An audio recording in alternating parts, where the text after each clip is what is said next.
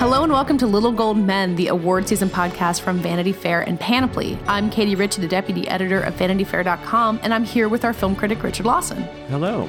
Richard, we've lost Joanna and Mike for another week. They're in and out of Los Angeles. Yeah, you know, they're doing flashier things. They've gotten too big for this little podcast, but we're here. We are never too good for this little podcast. No. But we're here to continue obsessively talking about the Golden Globes, which happened several days ago, but I think have been really interesting, both for the headlines that it made about Oprah running for president and about everyone wearing black with the Time's Up movement, but the kind of lack of clarity it's offered us in the Oscar race. Richard, you and I wrote a piece on Monday about what the Globes did or didn't say about the Oscar race, and I feel like what we both kind of determined is it's still really up in the air. Yeah, I mean, and I think we were careful to sort of caveat that, like, the Globes as predictors for the Oscars really aren't great because the voting bodies are so different. There's no overlap. Obviously, there are certain movies that both awards things will share and certain wins. But yeah, that said, we did try to kind of see what we could divine. And yeah, I mean, I think in a lot of the categories, I was rereading the post yesterday, a lot of the categories were just like kind of end with a, well, you know, who knows? And the major thing was Three Billboards winning four things, including Best Drama. I feel like its frontrunner status had kind of been up in the air, like, or questioned lately, and I feel like now it's back in the kind of lead position. And I feel like Martin McDonagh is now really, you know, ahead of the pack in terms of screenplay. I mean, that said, the Academy is a much bigger body. It's made efforts to be more diverse. So one would hope that Jordan Peele for Get Out or Greta Gerwig for Lady Bird could pose credible threats to McDonagh's kind of ascendancy there. But I think, you know, something that you pointed out to me, that Joe Reed pointed out initially, a friend of the podcast who writes for Decider, was Barbra Streisand, who presented the Best Picture award at, you know, the last one of the evening. And when she opened the envelope and saw that it was Three Billboards, she was visibly, audibly excited for that. And I think she had tweeted about it a few days prior, saying it was one of the three movies she saw this year and she loved it. And as Joe said, he was like, that's a pretty good indication of what, I mean, Barbra Streisand is kind of a, you know, the sort of Academy member in a way, like, you know, I mean, she's liberal, you know, but she's older and she's been out in LA for years, and, you know, so if she liked that movie, if she's connecting with its sort of female empowerment and not really grappling with or choosing to ignore its other aspects, its racial aspects, then maybe, you know, maybe as Barbara goes, so goes the rest of the Academy. I don't know. Yeah, I think the thing to watch with Three Billboards on Sunday, honestly, was Frances McDormand's speech, where I had predicted that Meryl Streep was going to win because everyone wanted to see her give a fiery speech. And then, of course, Frances McDormand wins and gives a fiery speech. And she stands up there and just says something along the lines of, like, yes, I have a lot to say. And everyone cheered for her just from that. It's like she is this reflection of the character she plays in the movie, who is kind of fearless and, like, out for justice, but a lot less morally complicated. Frances McDormand is not a hard person to root for. And it seemed like she kind of crystallized the, like, female empowerment angle of Three Billboards that is what is propelling it to the front of the pack at this point, I think. And also having throughout the night, you know, someone will come out and introduce the next nominated film, you know, is, and they'll just do a little package about the movie. And then, so we kind of are aware of what's in the running until the end. And so Salma Hayek did it for Three Billboards. You know, Salma Hayek, who got a lot of attention for her New York Times article that she wrote about her experience with Harvey Weinstein. And that felt very pointed that they chose her to introduce that movie. So I think that's clearly the angle they are going, you know, and I think that despite the fact that its racial politics have been most of what people have lasered in on Twitter or in essay form or whatever, that other narrative, the more, you know, the way more positive one, could be enough to just let it kind of steamroll through this very uncertain year. Well, and at the same time, its maybe main competition in that narrative is what won in the comedy category. It's Lady Bird. And Greta Gerwig wasn't nominated for Best Director, which, you know, I think everyone was kind of fairly horrified by. But she presented the film and then accepted the Best Picture prize. And so she was very visible this entire night. And she and Saoirse Ronan are both fantastic representatives for this film and very visible reminders that this is a female-directed story. It's a story about a woman. It is not #problematic the same way that Three Billboards is. And, you know, winning in the comedy category isn't as much of a correlation with winning Best Picture for various reasons. But I think Lady Bird, you know, even though Laurie Metcalf lost Allison Janney, I think that's the one major oversight, and lost in screenplay, I still think it came out of the night pretty well. Oh, absolutely. And I think it's something you said was that, like, just having Gerwig up on stage when it won Best Comedy, like, it was very, she had presence at the show, you know. She and Ronan, you know, were I don't know. There was a kind of, other than the kind of political stuff surrounding the show, like there was just kind of a dour mood about the Globes this year for some reason. Maybe just because it was a lot of dark stuff, both in terms of the films and TV shows being honored, but and also the rest of the world. So when Gerwig was on stage, when Ronan was on stage, it just brought this brightness to it that I think felt very welcome. And so I wonder if, you could look at in some ways as the Globes being sort of the audition, the acceptance speech auditions, and so maybe the Academy will sort of like say they want more Gerwig, or and so nominate her in Best Director. Or I think she's a shoo-in for a screenplay nomination, but a director one seems a little more up in the air. Yeah, I've been kind of saying that I think she's going to get a Best Director nomination and Jordan Peele, which is, I think, me getting more optimistic about what I want to happen rather than what realistically will. But I do think that the tone of that night and everyone talking about women's roles in the industry, like I think if you're an Academy member filling out your ballot, which are due at the end of this week, like you don't look at the opportunity to nominate a woman with this beloved movie and let it go. Like I think even if you're not the biggest Lady Bird fan, you want to see that happen. Yeah, I mean, I guess the question is about, because the individual branches are doing the nominating for each category. Let's, will the directors kind of welcome Gerwig, and who's, a second-time director. She co-directed a Mumblecore movie years ago, but this is her first kind of solo debut, and it's definitely Jordan Peele's. So, it just kind of depends on whether or not they want to let them into the club, so to speak. And I think that the Globe nominees for Best Director, which were Guillermo del Toro, Luca Guadagnino, Nolan, Spielberg, and Ridley Scott. I think that we can X out Ridley Scott. I do not think he will get an Oscar nomination. That was kind of a strange anomaly that the Globes nominated All the Money in the World for as many awards as it did. So, okay, that leaves a slot open for either Gerwig or Peele. And then we have Spielberg. And I don't, Bridge of Spies was nominated for a bunch of Oscars, but Spielberg did not get in for that. I feel like the Post's momentum has slowed considerably, so maybe that makes him vulnerable, and then you get both Peele and Gerwig in there, which would be, in my mind, the ideal outcome. Well, and looking at the Best Director branch, I know that there's a clubbiness to the Oscars, and once you're in, they want to nominate you over and over again. But the director branch, I think definitely in the last 5 years has shown an openness to newcomers. Like Tom Hooper is nominated for The King's Speech. I think that was his first feature because he'd made John Adams the miniseries before. Ben Zeitlin famously got nominated the year that Ben Affleck didn't. Last year, Damien Chazelle wins for his also second feature, I think. Or Lenny Abramson got nominated for Room. Like, there's definitely a willingness to bring new people. What do all those people have in common, Katie? What do most of the people who've ever been nominated for Best Director have in common? Yeah. No, but you're right. It's not that they're allergic to first-time directors. It's just that these are both first-time, well, Gerwig, first and a half, let's say. Sure. But they don't also fit the kind of traditional mold, let's say, of a director. So I hope that is not an obstacle for them, but, past dictates that it might be. Do you think that Greta Gerwig secretly wishes she hadn't co-directed Nights and Weekends just to simplify this entire process? I find it very confusing because that's not a movie that anyone really credits to her or her filmography at this point. Well, it was an interesting thing because I wasn't really aware of that. But then we were at the New York Film Critics Circle, we have an award for Best First Feature, and someone over email had to make it clear. They're like, just, by the way, Greta Gerwig is not eligible for this. It's fair. It's true. It wasn't her directorial debut, but it feels like it is. Well, I'm sure Jordan Peele is grateful because it's cleared the way for Get Out to win every first feature prize that there possibly could be. Yep, and it won ours. So, just going back to you talking about the Globe speeches and audition for the Oscars, I'm curious what you think impact that might have for Sam Rockwell, who was, I think, the likeliest competition for Willem Dafoe, who had won all of the critics' prizes. We kept talking about him as the only real lock in a category, and then he goes and loses the Golden Globe, which also let us remember Mahershala Ali lost the Golden Globe last year to Aaron Taylor Johnson. So weird things happen. But he gave a good speech. Sam Rockwell's a likable guy. That felt to me like a powerful boost for him. It did, and I don't know if this is actually any indication of anything, but we don't know if anything is an indication of anything, so let's just go with it. But when they were announcing the nominees in that category, the room went crazy for Sam Rockwell. He's really beloved, I think, in the industry from what I can tell, and that goes a long way. I'm sure Dafoe is really well liked. He seems like a nice guy, but maybe there's a sense with Rockwell that he's more due. He has more to do in Three Billboards than Dafoe does in Florida Project, arguably. Yes. Yeah. It's definitely a flashier role. I mean, Sam Rockwell is the co-lead of that movie.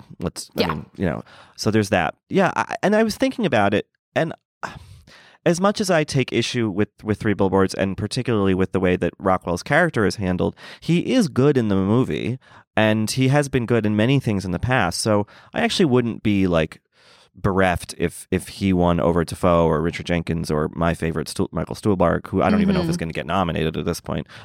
But yeah, I mean, supporting actor is funny because I think we've said this before on the podcast, is that like it's just a bunch of people who we like and have been around a while and are kind of, you know, and it'd be nice for a lot of them to win. So yeah, I mean, I still think the power of Dafoe as a representative for the Florida Project is going to carry him a long way. Like, that movie is definitely quieter, and it was, you know, for the Golden Globes, like, I don't think it was ever going to be the kind of movie that took off at the Globes.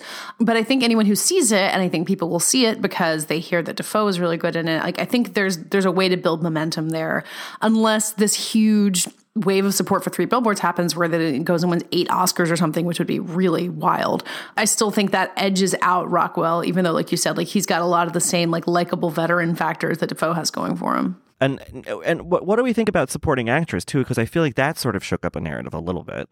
Yeah, I mean, I expected Jani to win. I think her having the flashier role of the two alone kind of pushes her there. And I think at this point I would give her an edge over Laurie Metcalf, but I'm kind of anticipating like Lady Bird getting a lot of nominations and kind of the momentum for that building and it becoming like a favorite going into it. And if maybe Frances McDormand is going to win Best Actress over Saoirse Ronan, then maybe Laurie Metcalf emerges. Like, I think there's a lot of room for those narratives to keep changing. And of course the SAG Awards are coming up, and that could, you know, if Allison Janney wins that, maybe then she's a lock and it's over, or maybe someone else wins.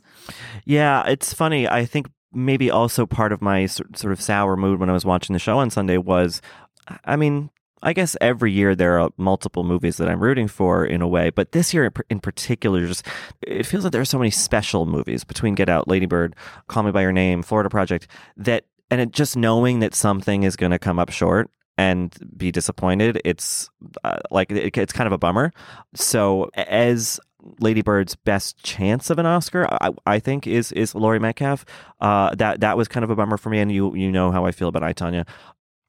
You know, and I'm wondering the same way. I think that Call Me by Your Name is the front runner in adapted screenplay, which is its probably strongest chances. I feel like it's the strongest front runner in any category because of the way adapted screenplay looks. Yeah, and James Ivory, you know, so I'm hoping that everything gets to spread the wealth a bit. You know, that it's not. I think, you know, Three Billboards getting 4 big awards just felt kind of like, oh god.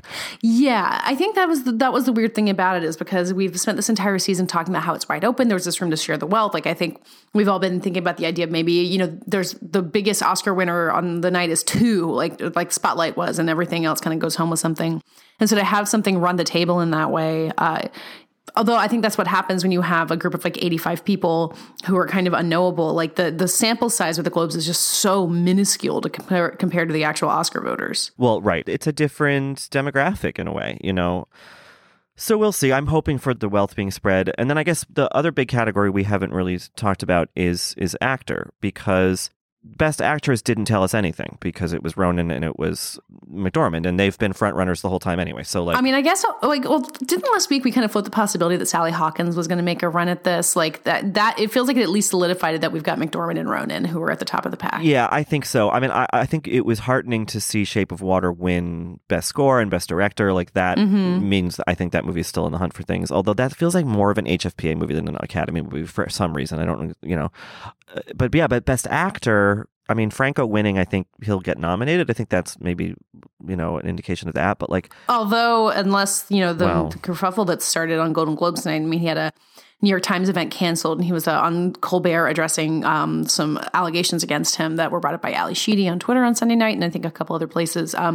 You know, voting ends on Friday, so it might be too late, but that's kind of a bad time for all that to be surfacing for him. Well, and look, it's happening to Oldman, too. To Oldman. I mean, it's bad phrasing, I think. But, like, you know, the minute after Oldman won, the second after he was trending, and it was all these people pointing to a Playboy magazine interview he did in 2014, and then from the early 2000s, you know, alleged domestic abuse incident, and against his ex-wife. And the really stark tragic irony of Franco and Oldman and many other men wearing those, Time's Up pins and then winning award. They were not great optics. And I wonder if maybe the Academy will shy away from them. Like we've all said a million times, they are slow to react in certain ways, but maybe time is up. Which I guess would mean that Timothée Chalamet is the front runner. But I was going to say, that's why you just have to give Oscars to 22-year-olds who aren't old enough to have done too many terrible things in their life yet. One hopes, anyway. Yeah. Students of LaGuardia High School hopefully don't have too many stories to tell. No, I mean, I think that stuff could definitely, like, the PR teams behind Disaster Artist and Darkest Hour are definitely, like, watching all of this, holding their breath, I'm sure. I don't know if it'd be I feel like they're both, Oldman and Franco are both still likely to get nominated. And then after that, we kind of see where that all shakes out. Yeah. I mean, Tom Hanks is right there. Yeah, that's most true. likable man in the industry. That's true. That's a real gimme. But yeah, so I wrote something after the Globes, just kind of doing an assessment of the show, focusing a lot on Oprah and about the Time's Up stuff, but also, saying that it was kind of disappointing to see billboards win and whatever. And several people, I don't know, a dozen or so on Twitter responded to me that I was kind of missing the point of award shows, which are to just award, devoid of any sort of broader context, the best things of the year. And sometimes those are just, it just happens to be a movie about straight white people or whatever. And I see their point in a way, but like that sort of applies an objectivity to something that's inherently subjective.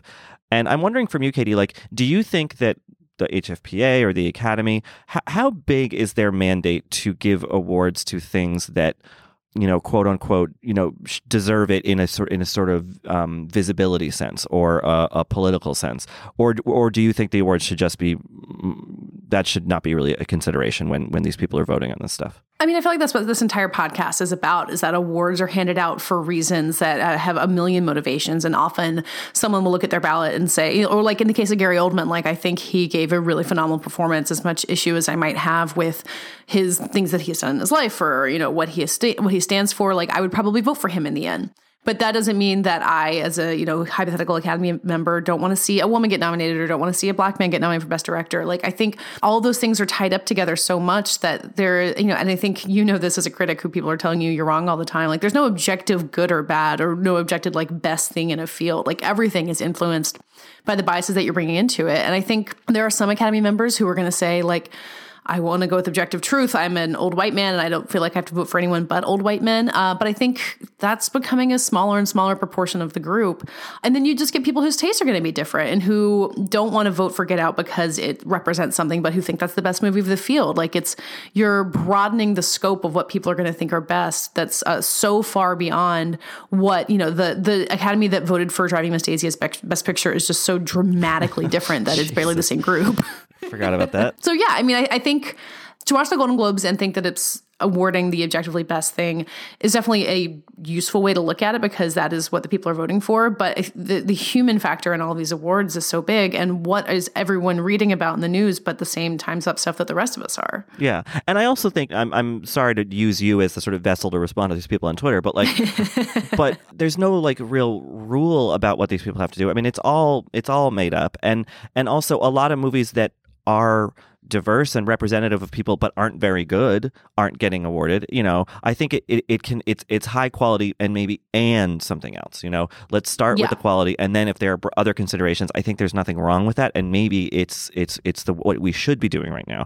And I know that people don't like that word should, and it feels very prescriptive and railroading or whatever, but I think that these award shows, increasingly, the ratings are going down for them. People are still interacting with it, but it's not in the same way. I think they're very inward facing now. They're very industry. And so when a movie like Moonlight wins a bunch of Oscars, including the highest prize, that's an indicator to, I think, other people in the industry about making further films like that. Yeah. Yeah. And obviously it brings the attention to the movie in a more broader public sense. So, if these awards bodies are not careful about that, then everything starts to look the same again and you regress. And I don't want to see that happen. Wait, so you feel like the regression could happen just for a lot of like instructive, like vote for the kind of movie that you want to see more made of over and over again? I feel like if the argument is being made that a vote for Get Out or a vote for Lady Bird is just a token vote, it's just for the optics of it all. It's not actually because it's the best movie of the year or the best screenplay of the year or best direction of the year.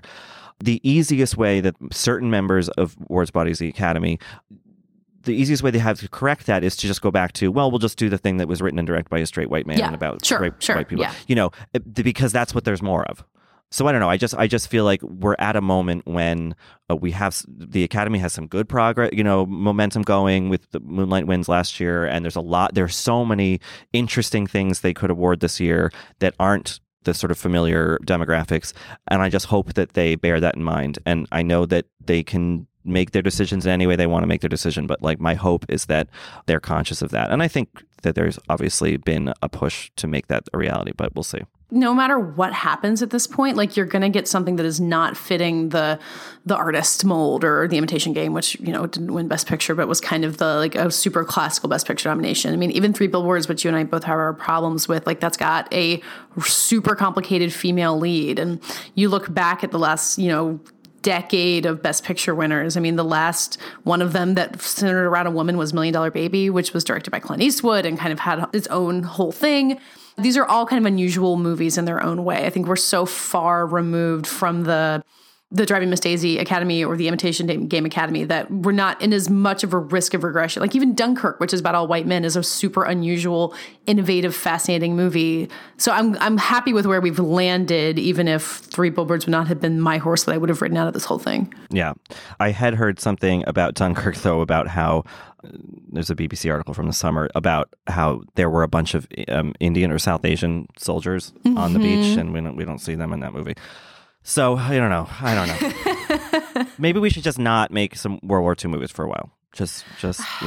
I mean, I'm a big fan of Darkest Hour, but that and Dunkirk. And I'm a big fan of World War II movies. What am I talking about? So this year, I'm going to eat better and spend less time and money at the grocery store thanks to ButcherBox. ButcherBox is the meat delivery subscription that gives me more time for what matters most. Each month, they send a box of the highest quality meats for a better price than the grocery store, which gives me more time to spend cooking and sharing delicious meals with friends and family. Each month, ButcherBox ships a curated selection of high-quality meat right to my home. All meat is free of antibiotics and hormones. Each box has 9 to 11 pounds of meat, which is enough for 24 individual meals. It's packed fresh and shipped frozen and vacuum sealed so that it always stays that way. I can customize my box or go with one of theirs. Either way, I get exactly what I want. ButcherBox is really the most affordable and convenient way to get healthy, humanely raised meat. With ButcherBox, you get the highest quality meat for just about $6 a meal. And they even have free shipping nationwide, except for Alaska and Hawaii. So start your year off right with up to 10 pounds of free meat. For a limited time, ButcherBox is offering new members their ultimate keto bundle when you sign up today. That includes 1 pork butt, 2 pounds of ground beef, and 3 pounds of bone-in chicken thighs for free in the first box by going to butcherbox.com/cadence. That's butcherbox.com/cadence. Maybe we should move from the Globes at this point into the kind of flood of other awards nominations that have been happening lately. There's other stuff. When this episode comes out, the Critics' Choice Awards will have already happened, so we'll get some more perspective from that, although that's just, in some ways just another critics group, so maybe it's the same as everyone else. But the Producers Guild nominations happened last week. I think the Producers Guild often will lean a little bit more towards studios and towards some bigger movies, but they made some really interesting choices on both sides. Like they included Wonder Woman, which is fascinating, and then also Molly's Game. And also, Amy Pascal produced Molly's Game, which I didn't put together. She has that in the post. Good for her. So anyway, what struck you about these PGA nominations? Well, I mean, the Molly's Game, I'm a fan of that movie, and I'm tickled to see it holding on. I didn't think it would. I thought that it's out in theaters. I don't think many people. It's done okay, but it got Golden Globe nominations. It has a Writers Guild nomination, I believe, and now a PGA. So that was encouraging. Again, you know how I feel about I, Tonya, so blah blah blah.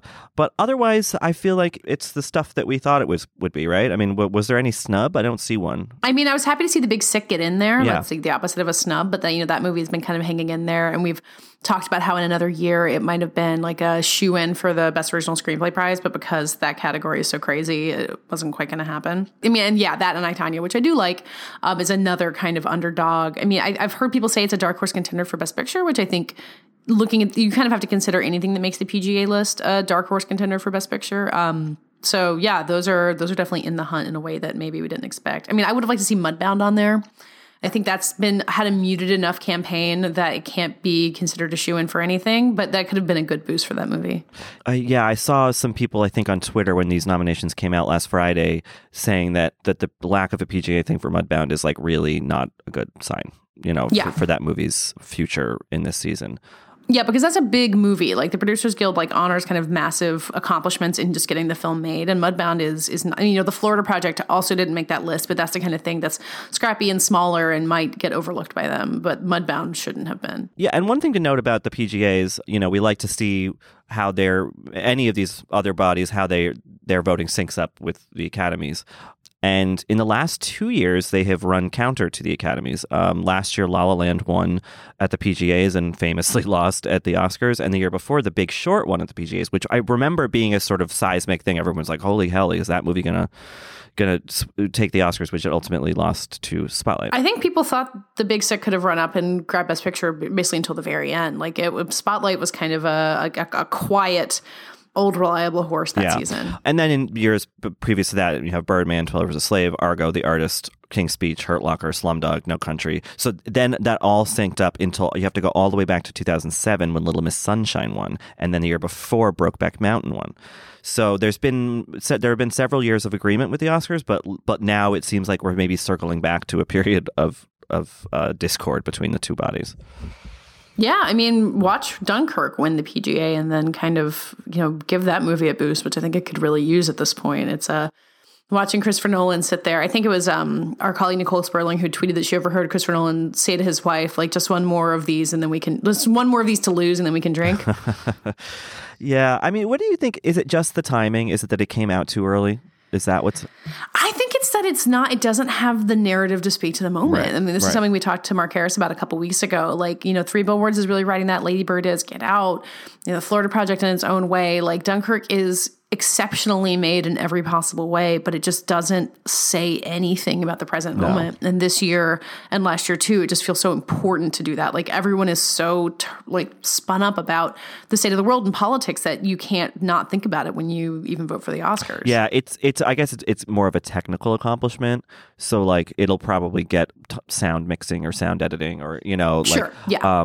It's so incredibly made, but yeah, you're right. It just doesn't have the kind of heat. Yeah, I mean, and I love Dunkirk. I was kind of excited about the idea that Christopher Nolan would finally get his due at the Oscars. If he doesn't get the Best Director nomination, which seems extremely possible, what can this guy do? What more can he do to get their attention? Make a movie starring a woman, maybe. Well. So let's look at the BAFTA nominations, the British Academy of Film and Television, which were announced this week as well. The BAFTAs can also go their own way in kind of weird and fun ways. My favorite being that Hugh Grant got a Best Supporting Actor nomination for Paddington 2, which is not eligible for Oscars until next year, but I'm sure have you seen it? No, I hear it's great, but didn't he also get a nomination last year for Florence Foster, and then he didn't get the nomination at the Oscars that people thought he was going to get? Oh, that sounds right. He's good in Florence Foster Jenkins. That's great. I just love that he's in there for that.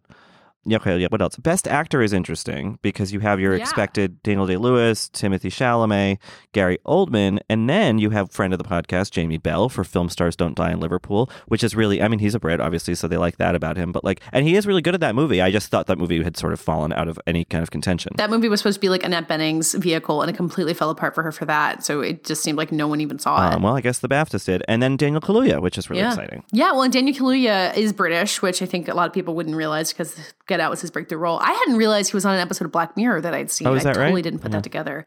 Yeah, he's in the one where they're in kind of this dystopia where they are on bikes all the time, and then they were trying to be on American Idol. Anyway, so I mean, Daniel Kaluuya's kind of outsider Best Actor campaign is something we've talked about a couple of times, but it's starting to feel less and less outsidery. I mean, he was nominated at the Globes in the comedy category, which is nuts. But showing up here, I mean, it's feeling. I've felt like actor was locked down for a while, but I wouldn't be super surprised to see it happen now. Yeah, I think that it could happen. I mean, I hope it does. I think also, over in the actress category, Annette Bening being in there, hey, okay. Margot Robbie, I mean, do we think that she's for sure and on the Oscar shortlist? Because obviously the other contender would be Meryl Streep. If you look at this list, I mean, if we think Annette Bening is unlikely to get nominated, you could swap her for Meryl Streep and then I think have a pretty solid Best Actress category. So Streep, McDormand, Robbie, Hawkins, and Ronan. That would make perfect sense to me. The lead of Paddington 2 is a male, so we shouldn't. So there's no Paddington surprise to be. The lead of Paddington 2 is a bear. A very talented bear. Their supporting actress category I like a lot because I think Kristen Scott Thomas is great in Darkest Hour, and I've been kind of waiting for her to get her moment. But then Octavia Spencer, the people love The Shape of Water. People love Octavia Spencer. Like, that combination makes sense. But that role is so small that I truly did not expect this momentum to keep happening for her. She's holding on, and I don't know. I could see her taking it all the way. The big question mark, I think, in supporting, I don't think that Kristen Scott Thomas will get nominated for an Oscar. No. I don't either. I've been rooting for Ben Mendelsohn to get an actor nomination for that. I recognize I'm alone on that island. I think that movie's just been too quiet here. But Leslie Manville did get a BAFTA nomination. Yeah. Also, previous guest on the show. That's right. Same episode with Jamie Bell. That's interesting. I love her in that movie. Again, it's a pretty small role, but I don't know. I'll be curious. I feel like she has some strong competition, if that's if there's one slot open in Best Supporting, but we'll see. I would be happy if she were. And she also has the thing going for her where she got these great reviews in another year and didn't get nominated for the Oscar. So there's kind of an overdue aspect to it. Same thing with Sally Hawkins, who was great in another Mike Leigh movie, Happy Go Lucky, and then didn't get nominated. So hopefully both of them can have their year this year. Yeah, that would be exciting. Also exciting is, and Daniel Kaluuya is also nominated in Rising Star Award, something that the Oscars don't do, along with Tessa Thompson, which is cool, Timothée Chalamet, Josh O'Connor, who's in the great gay sheep farmers movie, God's Own Country. Not Brokeback Mountain. Brokeback Mountain. Because they're just watching the sheep. They don't own the farm.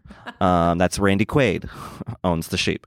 And then Florence Pugh from Lady Macbeth, which is a movie that took a bunch of festivals by storm and had a pretty small release here, but is great and people should see. And had I seen it more recently, it might have been closer to the top 10 lists or whatever, that I put together.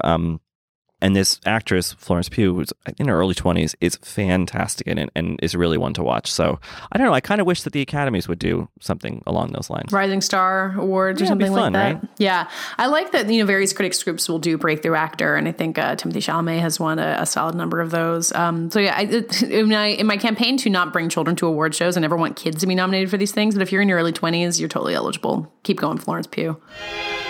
So the next few weeks will be super busy with more nominations, more awards. We'll have the Critics' Choice Awards and then Directors Guild nominations after we record this, maybe before you hear this, so hopefully we're not too far behind. And then the Oscar nominations are in less than 2 weeks, so it's going to be a busy couple weeks. Micah and Joanna will be back to join us. I know we keep promising that. They are not gone. They'll be coming back. In the meantime, you can find us all writing a lot of stuff at VanityFair.com. We're all on Twitter at Little Gold Men, and we're on our own. I'm at Katie Rich and Richard. Right, Laws. And this week's award for the best justification for already giving up on your New Year's resolutions goes to Richard Lawson. There's no real rule about what these people have to do. I mean, it's all made up. This episode was edited and produced by Danielle Roth, and thanks to Andy Bowers at Panoply.